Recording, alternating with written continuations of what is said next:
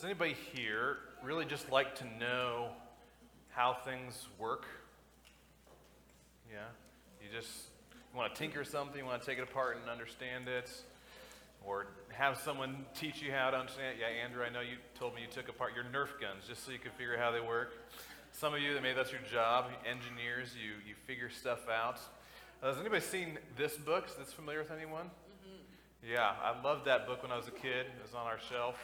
The way things work, just understanding bridge structures and the way a nautilus shell is designed and stuff like that. There are certain things that just get my curiosity. I just want to understand them. Some things I don't really care about, but some things I do. And there's a whole corner of the internet that is YouTube videos and channels that just explain things. One of them is my favorite, Smarter Every Day, and just videos about how rocket factories work and how sea turtles work and grain bins and things like that. Our kids have some of that fascination too. Maybe your kids do too, and you get a lot of those questions. How does that work? This week my kids asked, how are geodes made? So we went and looked it up and figured out how geodes are formed, and hopefully we can figure out where to look for them better. We're going to look at a place in Scripture, 2 Timothy 3 here, and verses that are familiar to you, I think. Verse 16 and 17 specifically talk about how Scripture works. And it's one of the best places in Scripture that Scripture talks about itself. One of the key texts that we go to understand what Scripture says about itself. And we're going to look at that. We're going to look at some of the other context around it, though. That's why we're going to start back in verse 14 and go all the way into chapter 4. And another part of the context that we need to understand when we go to this book, 2 Timothy, is probably the last thing Paul wrote, at least that we have access to. Within months of him writing this letter to Timothy, maybe even weeks, Paul was executed, was martyred for his faith. And he knew that as he's writing this. He knew his time was coming short. And that doesn't mean that this book is more important than anything else he wrote, but it's bringing really into focus what are the last things that he wants to say about the church, that he wants to say about God's word, that he wants to pass on to young Timothy, a preacher, but not just a preacher, to believers in general, to the church as a whole. What does he want to say? And in this context, he's also acknowledging there is a great amount of resistance to God's word. Paul is experiencing persecution. Timothy experienced the same type of persecution. And gets to later, when we're going to look here in chapter 4, an audience that just doesn't really want to hear God's word. And to a degree, we all have a natural resistance to God's word because we're born that way. It's only because the Spirit works in our hearts that we want to hear what God says to us. So I encourage you, maybe you're prone to not really wanting to hear what God's word says about itself or about God or what God's word says about you or what you do in your life. I encourage you to have ears that are ready to hear this morning. Let's pray about that before we dive in. Yeah, we do pray that our ears would be ready to hear your words this morning, and not just our ears, but our hearts. Our hearts would be tuned and receptive to the words that you speak through the Bible this morning, that we are ready to hear that. And we pray that it would do in us what it is designed to do, that it would work in us the way you have designed it to work. We pray this in Jesus' name. Amen. So how does God's word work? We're going to kind of zoom in here, these first couple verses, 16 and 17. Look at it up close. What are kind of the nuts and bolts here? In verse 16 and 17, we read, all Scripture is breathed out by God and is profitable for teaching, for reproof, for correction, and for training in righteousness, that the man of God may be competent, equipped for every good work. It says God's word is profitable, is useful for something. This is what it's useful for. It's for these four things it lists first. It teaches, it reproves, it corrects, and it trains in righteousness. We were up at camp this year, family camp, and I was there also during junior boys camp. These verses are the theme of camp all year. And if you were at camp, or maybe some of our people are there right now, Pastor Phil walks through these verses and lays out what these four things mean: the teaching, the reproof, correction, training, and righteousness. And I actually remember he was here several years ago, maybe 8-10 years ago, and he did the same thing here on a Sunday night. So I don't know if any of you remember this, but he walks through it like this. He says this teaching is telling us what is right. This is what you're supposed to do.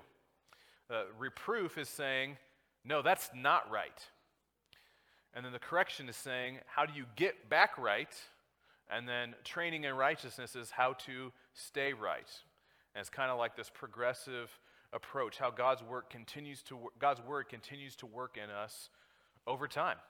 And I think that's a really helpful way to look at it. Different people handle it differently. Some people would say it's more like this, that the teaching and the reproof are the do this, don't do this about what we think, what we know, what we believe.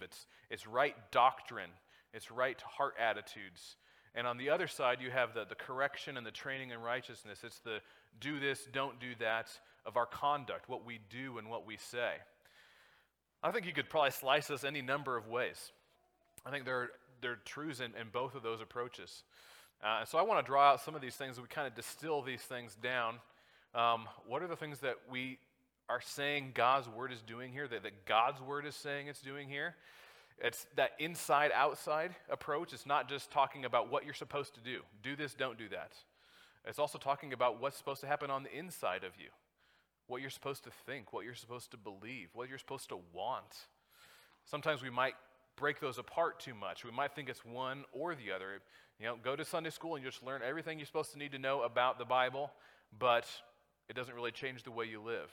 Or it just tells you a bunch of do's and don'ts, but doesn't really give you really good doctrine. It's not either or, it's both and. We understand in the rest of Scripture, those things are tied together. The inside and the outside of our lives are tied together. We do what we do because of what happens on inside, in our hearts. And God's word speaks to all of that. It speaks to both the inside and the outside. It's also positive and negative. Do this. This is what you should think and believe and do. Don't do that. It's correcting those wrong things. It's teaching us things that we wouldn't know otherwise. It's teaching us things.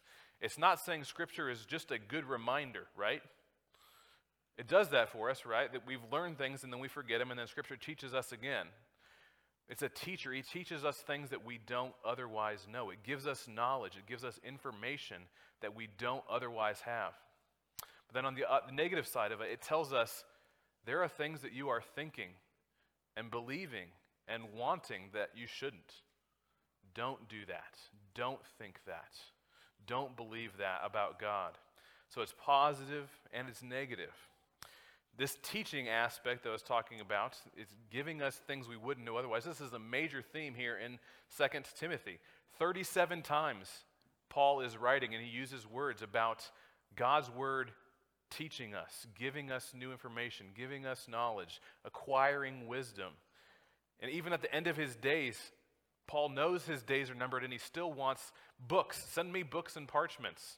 I can identify with that. That's one of the main jobs of Scriptures, that we learn things we wouldn't otherwise know. There's another aspect here where God's word is both responsive and preventative. In the positive sense, it's telling us the way that we should go. So ideally, we do what we're supposed to do and think what we're supposed to think, and then we don't have to be corrected. But it does correct us when we're wrong. There's this corrective, responsive aspect to it. And if you saw the image I had up there first when I was diagramming everything, I put that kind of on railroad tracks. And I really like this analogy of railroads. And when we were hearing Pastor Phil walk through this up at family camp, it connected with something we were teaching our kids. The railroad is just a really helpful analogy for a lot of things in our Christian life. Because if you go off the rails, what happens? This happens, right? That is not where that train is supposed to be, right? The train was not designed to go there. Us, in our lives, we are designed to go a certain way. We are created to go a certain way. We're created to fit like on train tracks. And if in our sin we take ourselves off those train tracks, what is the result? something maybe like this. There is destruction that comes because we're not where we're supposed to be. We're not going after what we were designed to pursue. Here's another image of a derailment more recently. And I like this picture because it shows those wheels. Those wheels, what happens when they're on the tracks? They can just go, right? There's no resistance. Those tracks seem limiting, but when those wheels are on the tracks, there's actually freedom, right? There's momentum. There's no resistance. It can go where it's supposed to go. But as soon as we, in our sin, say, no, I want to go over here, we don't accomplish what we're designed to accomplish. We lose the momentum. We lose the power that we have, and there comes destruction. And God's word teaches us that. It tells you this is the way that you should go positively, and it sets us up for success and faithfulness. But it also says when we get off and this happens, God's word also speaks to that. It tells us how to get right. There's one other aspect here. I think God's word is acting here. It acts kind of as a reference, but it acts also as a comprehensive worldview. It's the difference between me as a cook, such as I am, deciding last week I want to make latkes, and so I go online and I say latke recipe, and I find a recipe and we go and make it. You should try it, by the way, especially the cheese kind. Latke recipe. I went and I referenced the internet and found a recipe, and I was able to do that, right? How do you make latkes? I referenced it, and I got my answer.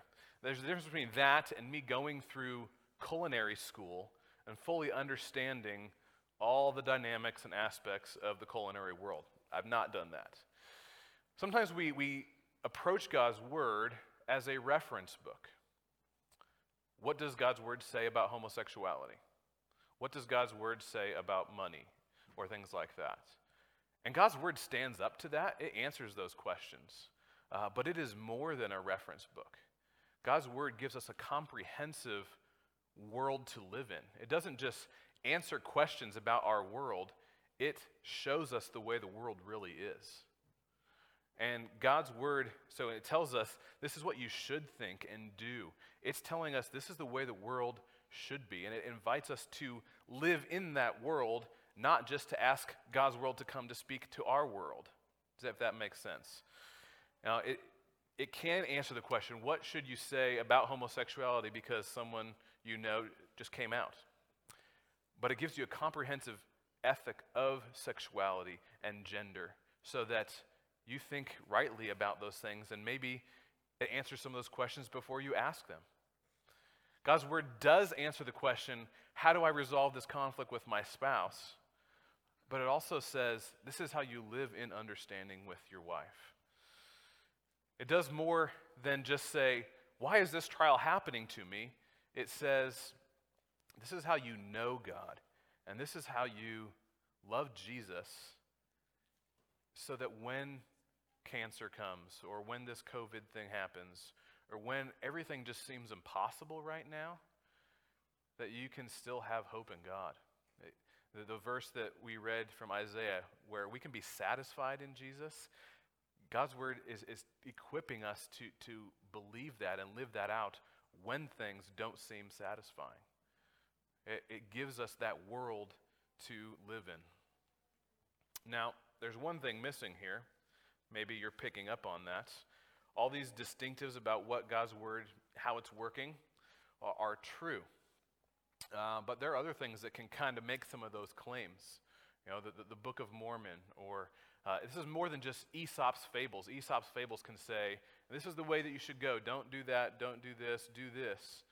God's word is more than all of that, because before Paul gets to these verses, let's go back one verse. In verse 15, he reminds Timothy that first of all, God's word, at the end of verse 15, is able to make you wise for salvation through faith in Christ Jesus.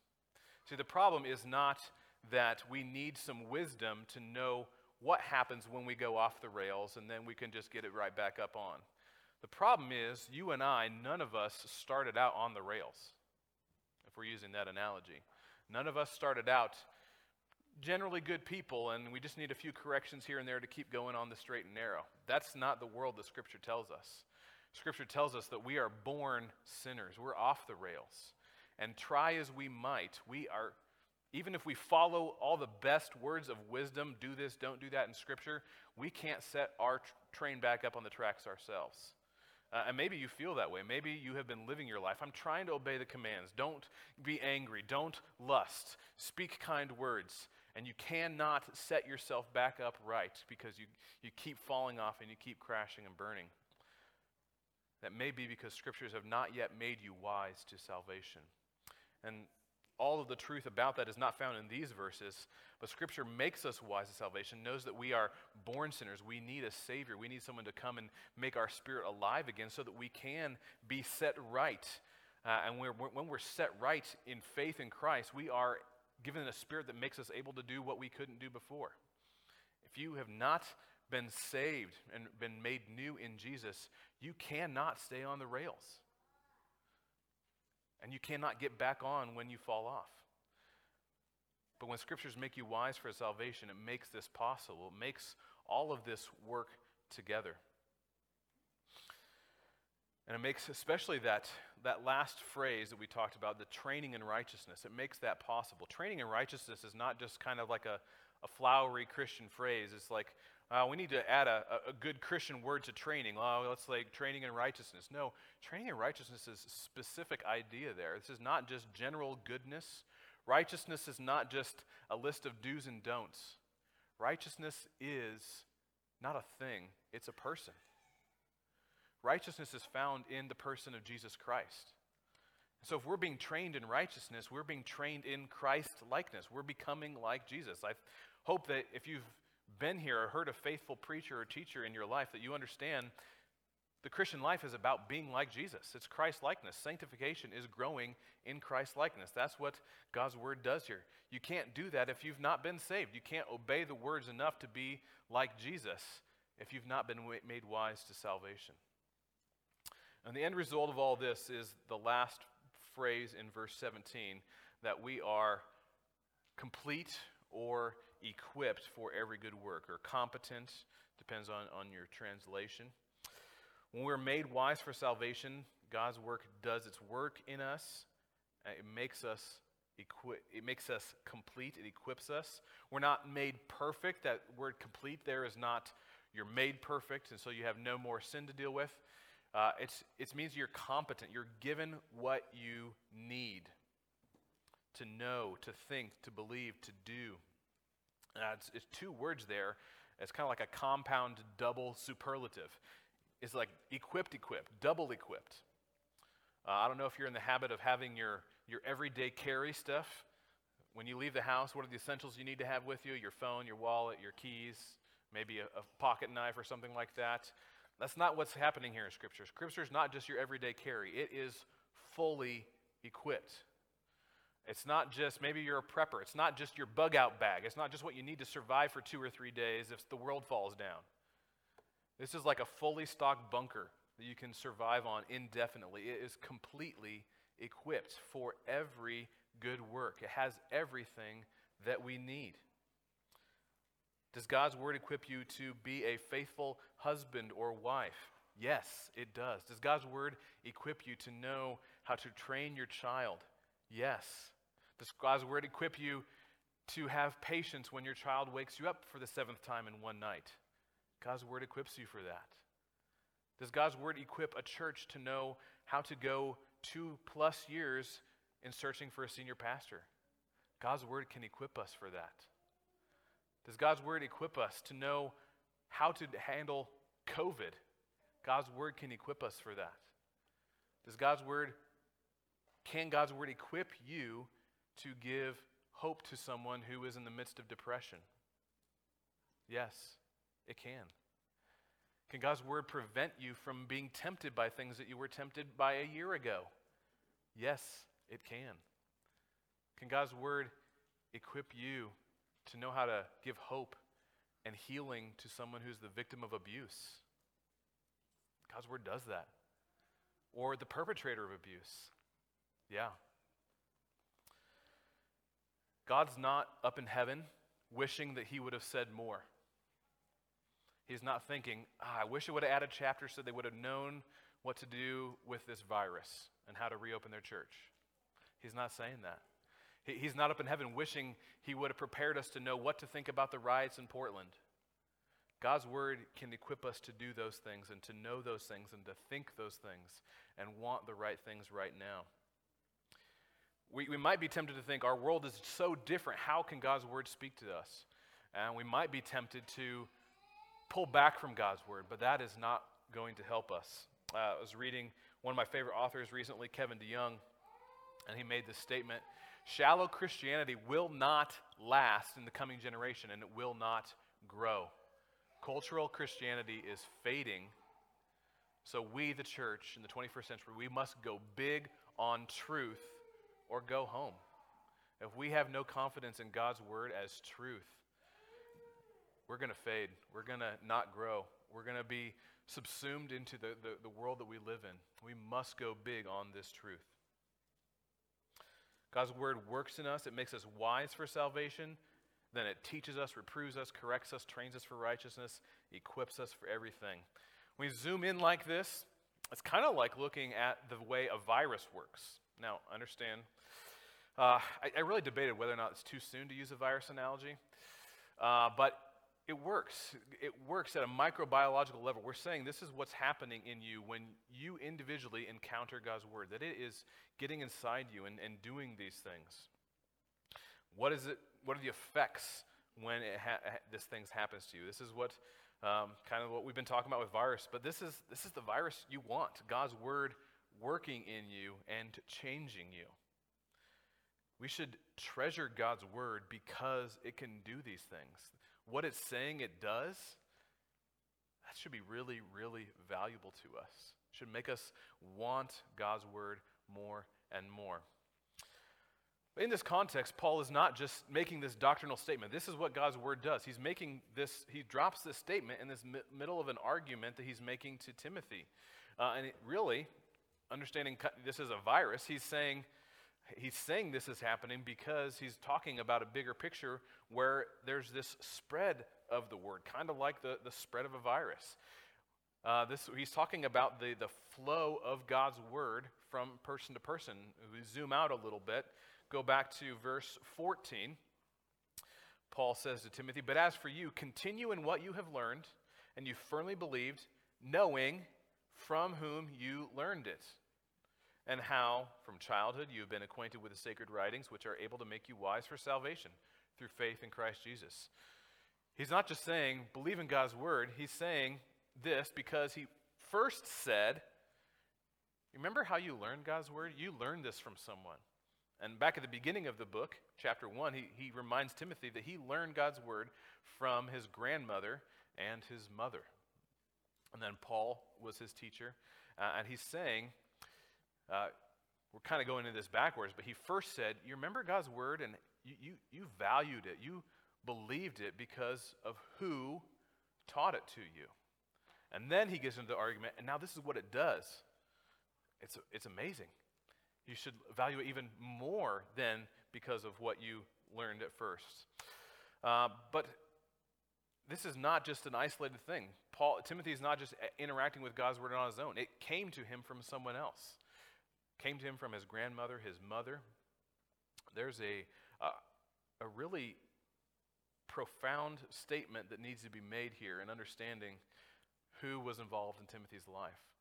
And the profound opportunity that you, mothers, grandmothers, it's true for fathers and grandfathers too, the opportunity that you have to speak truth into your children, your grandchildren. Some of your children or grandchildren may be a Timothy someday and look back and say, you know what? I believe this because my mom told me it. Or my grandmother told me that the Bible is true. Maybe they won't be a Timothy. Maybe they'll just be a faithful husband or a faithful wife and mother because they learned God's word from you. There's a profound opportunity that you have to invest in that. And other people as well. Obviously, the family relations are natural, but I know I learned what God's word is from some of you. Gary pointed that out. Gary was my Awana commander when I was a child. And I remember his testimonies of God's word. And I remember him going through the trial that you went through when you almost lost your vision because of that cow. And I learned from that. I learned from, the next Awana commander was Gary Brammer. I think he was right after you. I learned from him. I learned from Carol Hansen. I learned about the faithfulness of God's word. And I believed it because of who was teaching it to me. The people that taught it to me, these teachers, my parents, I believed it because they were trustworthy. I mean, if you get a recommendation for a book or a movie that you need to watch, you know the people that you're like, yeah, I don't think I'm going to do that, right? You kind of have that category. Thanks, but no thanks. Or someone recommends a restaurant to you, and you're like, yeah, I'm not sure my palate is on the same plane as yours, so just because you said it's good, I'm not sure if I would trust that. But there are people that you know, if they say, you need to read this book, you'll read it, right? Or you need to go to that restaurant because that's really good. You'll take their word for it. Paul's saying, reminding Timothy, he trusted God's word because of trustworthy people in his life. And there's a very, very valuable thing with that. But because he received it, because Timothy received God's word, that word needs to be passed on. And he needs to be a trustworthy, faithful person to pass it on to someone else who will be willing to hear it. And this is what Paul referred to all the way back in chapter 2. He said, take what you've learned from me, teach other men who will be able to pass it on to others also. Again, that kind of looks like a virus flowchart, right? But God's word is supposed to be passed on. It doesn't just work in a single individual. It is supposed to spread. The gospel is supposed to spread, but also the teaching, the reproof, the correction, the training in righteousness. And that's interesting. Let's put these ideas together. God's word works in us. It works through people. So God's word works in us because of other people. We can't separate those two. We don't just have God's God's word work in us individually, in our own private world, and then we connect with other people outside of that. God's word has to work through people as well. And the words that Paul uses here when he says, this is what God's word does, it teaches, it reproves, it corrects, it trains in righteousness. These are the same ideas down in chapter 4, verse 2. He commands Timothy, preach the word, reprove, rebuke, exhort with complete patience and teaching. So we talked about the function. God's word does this thing, and then there's supposed to be this flow. Paul is telling Timothy, function God's word in other people's lives. As you work with other people, you do what God's word is supposed to do. It's supposed to happen in this relationship, not just individually, but corporately and relationally. God's word works through that. Now, he does have to say to Timothy, teach God's word with patience. Whether you're a pastor or another teacher or you're a parent, God's word has to be taught with patience because we have that natural resistance to God's word. We have that sin that makes change and understanding come slowly sometimes. It does have to go with patience.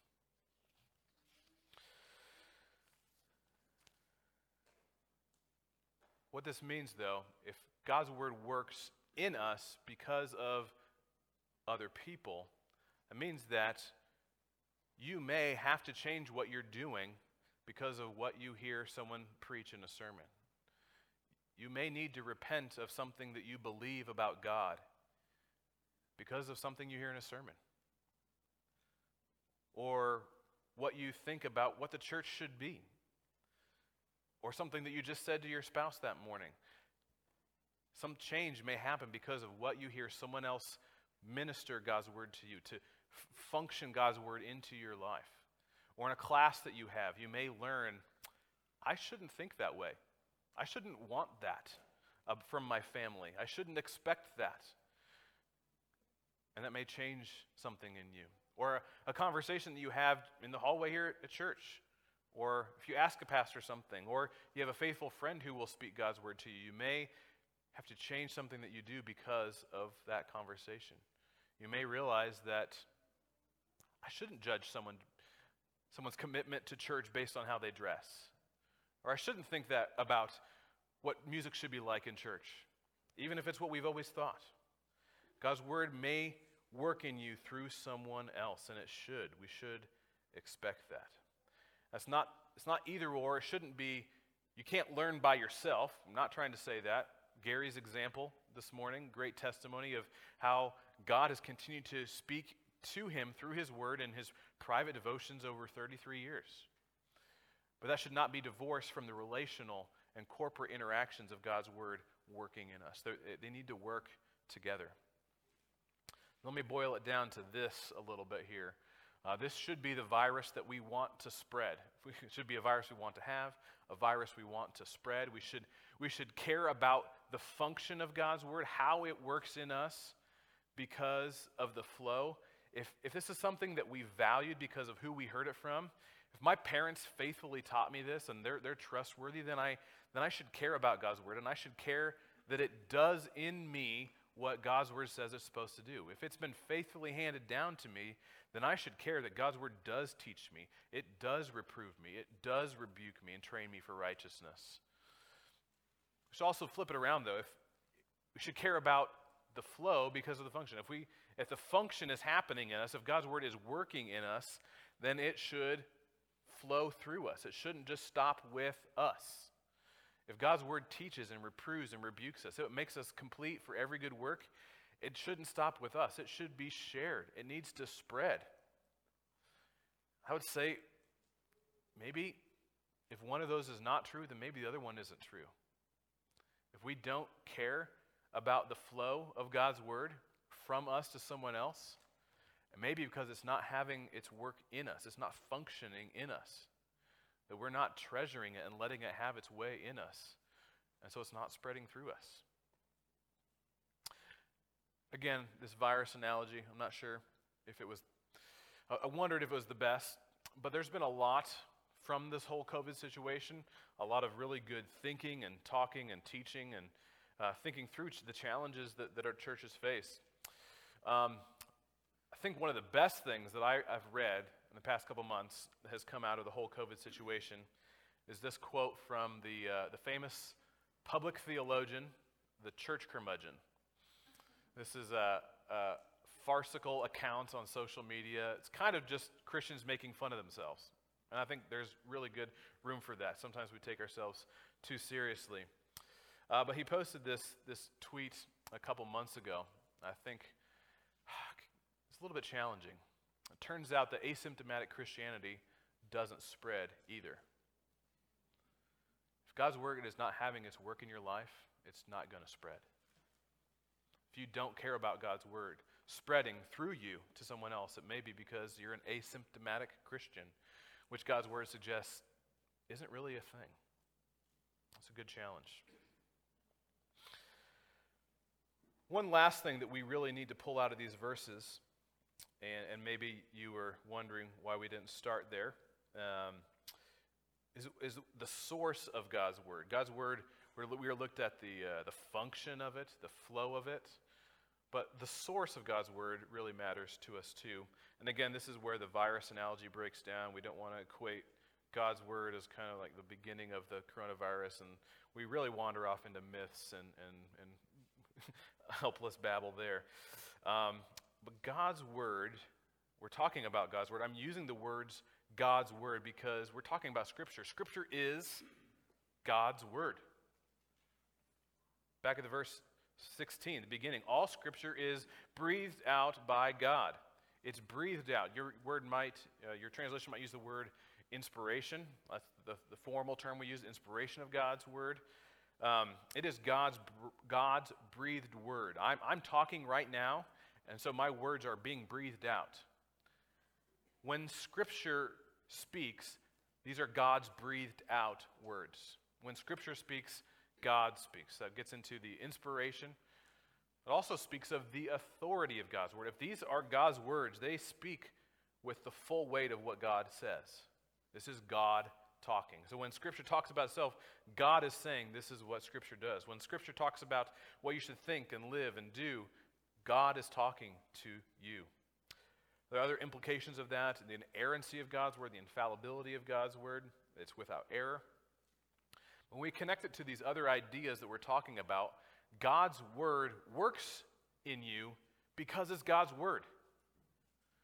It does what it says it's going to do because these are God's words. God's words have power to accomplish what they're designed to do. No one else's words can do that. My words don't do that. I cannot be smart enough or clever enough or persuasive enough just by speaking to you to accomplish in you what I want you to do. That doesn't work. The sayings of Confucius and Buddha don't work this way. The Quran does not work like this. 7 Habits of Highly Effective People does not work like this. Jordan Peterson's 12 Rules for Life do not work like this. God's words have the power to accomplish what they say. We go all the way back to creation. Everything that we know that exists, where did it come from? It comes from God speaking. And when God puts his words out here in front of us and says, this is how you should live, do this, don't do this, God's words have the ability to accomplish what they set out to do. They work in us because they're God's word. Now they also,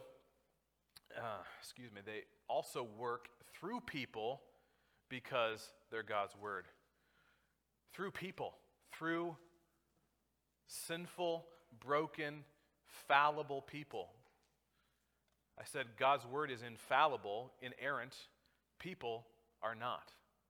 People are not without error. We don't have a doctrine like the Catholic Church of papal infallibility that when you really want to be serious, you sit here and whatever you say is absolutely true without error. We don't have that doctrine. We don't believe that someone in this pulpit speaks without error. And yet God says he chooses to use those people to spread his word. Not just people behind the pulpit, people in the pews too. And it's a challenge. We do have a challenge to understand how do we separate the truth of God's word from fallible people. And sometimes the teachers and preachers of God's infallible word make it kind of hard. Paul's not promising Timothy, whatever you get up and say, the people are just going to believe and follow. We don't believe that. But God does use us as imperfect vessels to carry about the glory of his gospel. Maybe you remember, hopefully many of you know who this guy is, Ronald Reagan, shaking hands with Mikhail Gorbachev.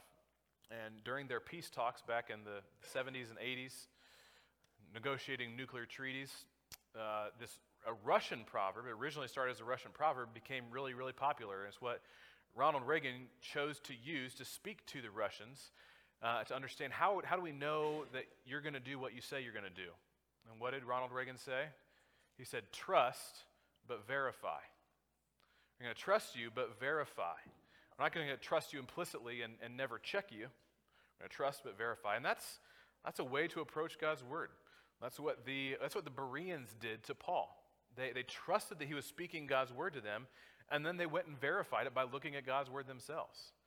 But it was important in the way they did it. They didn't have a skeptical posture. They didn't have a cynical outlook. They didn't go and say, we doubt you. We doubt what you're going to say, so we're going to check it against God's word. No, they trusted. They looked forward to hearing God's word from him, and then they gladly went and saw that it was true in their own copies of Scripture. And so your posture matters. If you're going to rightly receive God's infallible truth from fallible humans, you don't have a skeptical, doubtful, cynical outlook. It doesn't help us to do that. But that you hear God's word, you think, I believe that you're teaching me God's word, and I'm going to go and verify it. We trust and we verify it. Now, it does mean sometimes, because we're fallible people, that we have to correct things that are false. 2 Timothy is full of Paul calling out false teachers. And unfortunately, people that used to be part of his ministry, people that he could trust, and then they proven to be false teachers. And he has to correct and say, do not listen to that person. He had to call out Peter for his actions. He didn't end up calling Peter a false teacher, But he had to say, Peter, what you're doing and what you're teaching by your actions, that's not true, and we have to teach something different now. We have to do that, unfortunately. It's not because one teacher or preacher is better, but because God's word speaks to that. There may be things that we know or we think we know and we've always believed, but God's word has to come in and bear on it. May have been taught when you were a child or as an adult, something that's not true about God, unfortunately. And God's word has to come in and correct that. And maybe one of God's teachers or preachers has to come in and help you correct that. Something you've always believed or held dear. Unfortunately, sometimes that has to change. I've had to change things that I believed about God or believed about his word over time. Something that you think has always been true in our church may have to change. The way that we do things or something that is part of the DNA of our church. If it's not biblical, it needs to change. Or if maybe it's something that doesn't really matter, but it's held as biblical and we just need to do it a different way. God's word has to have that way in us. We need to have ears ready to hear and be corrected, even the things that we think we might be right in. There's a difference between filtering God's word and holding it against a standard of God's word and filtering against something else. If you are tuning out God's word because you like a different preacher better, that may not be the best way to tune out or filter what a preacher is saying. Even worse, if you look down here in chapter 4, Paul is telling Timothy, you need to preach the word. Down in verse 3, there's coming a time when people will not endure sound teaching, but having itching ears, they will accumulate for themselves teachers to suit their own passions, and will turn away from listening to the truth and wander off into myths. What is the filter they're using? What is determining whether or not they're going to listen to a preacher? It's their own passions. Passion is not a good word here.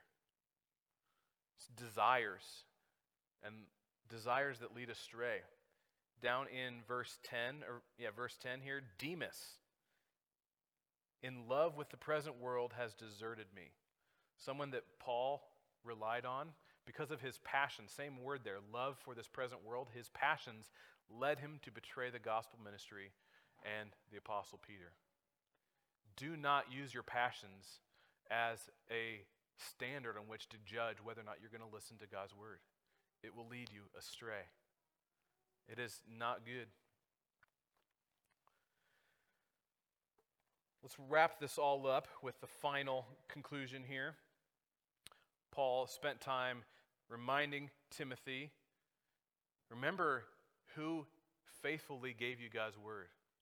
And then this really good doctrinal nugget. This is what God's word does.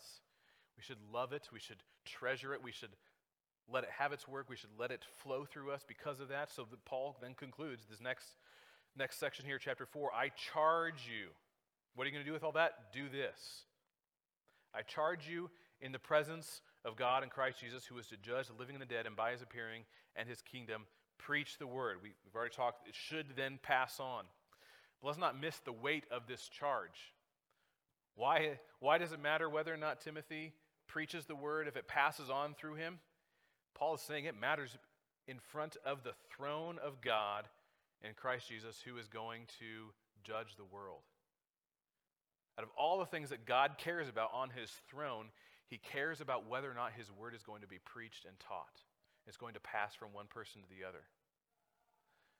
And that matters to me as a preacher, but it doesn't not matter to you as a listener. If it matters so much that God wants his word to be preached and taught, then you better listen. You better tune in. God cares about that. Don't tune in like you're casually listening to the announcements at the pre-flight checkup when they're telling you how to buckle your seatbelt. Tune in like the plane is going down. You're going to listen to the stewardess then, right? Our world's going down in flames. Tune in to God's word. Tune in like you're in a war and this is your commanding officer telling you what to do. Because we are. And that's what this is. Tune in to God's word.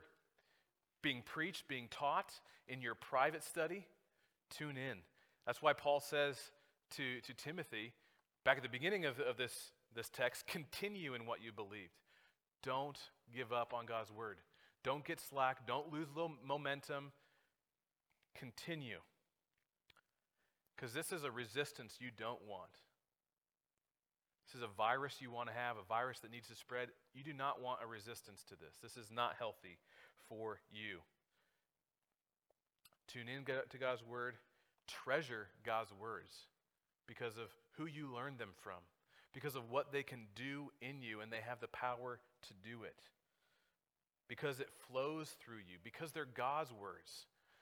So let them function in you. Let them do what they're supposed to do and flow through you.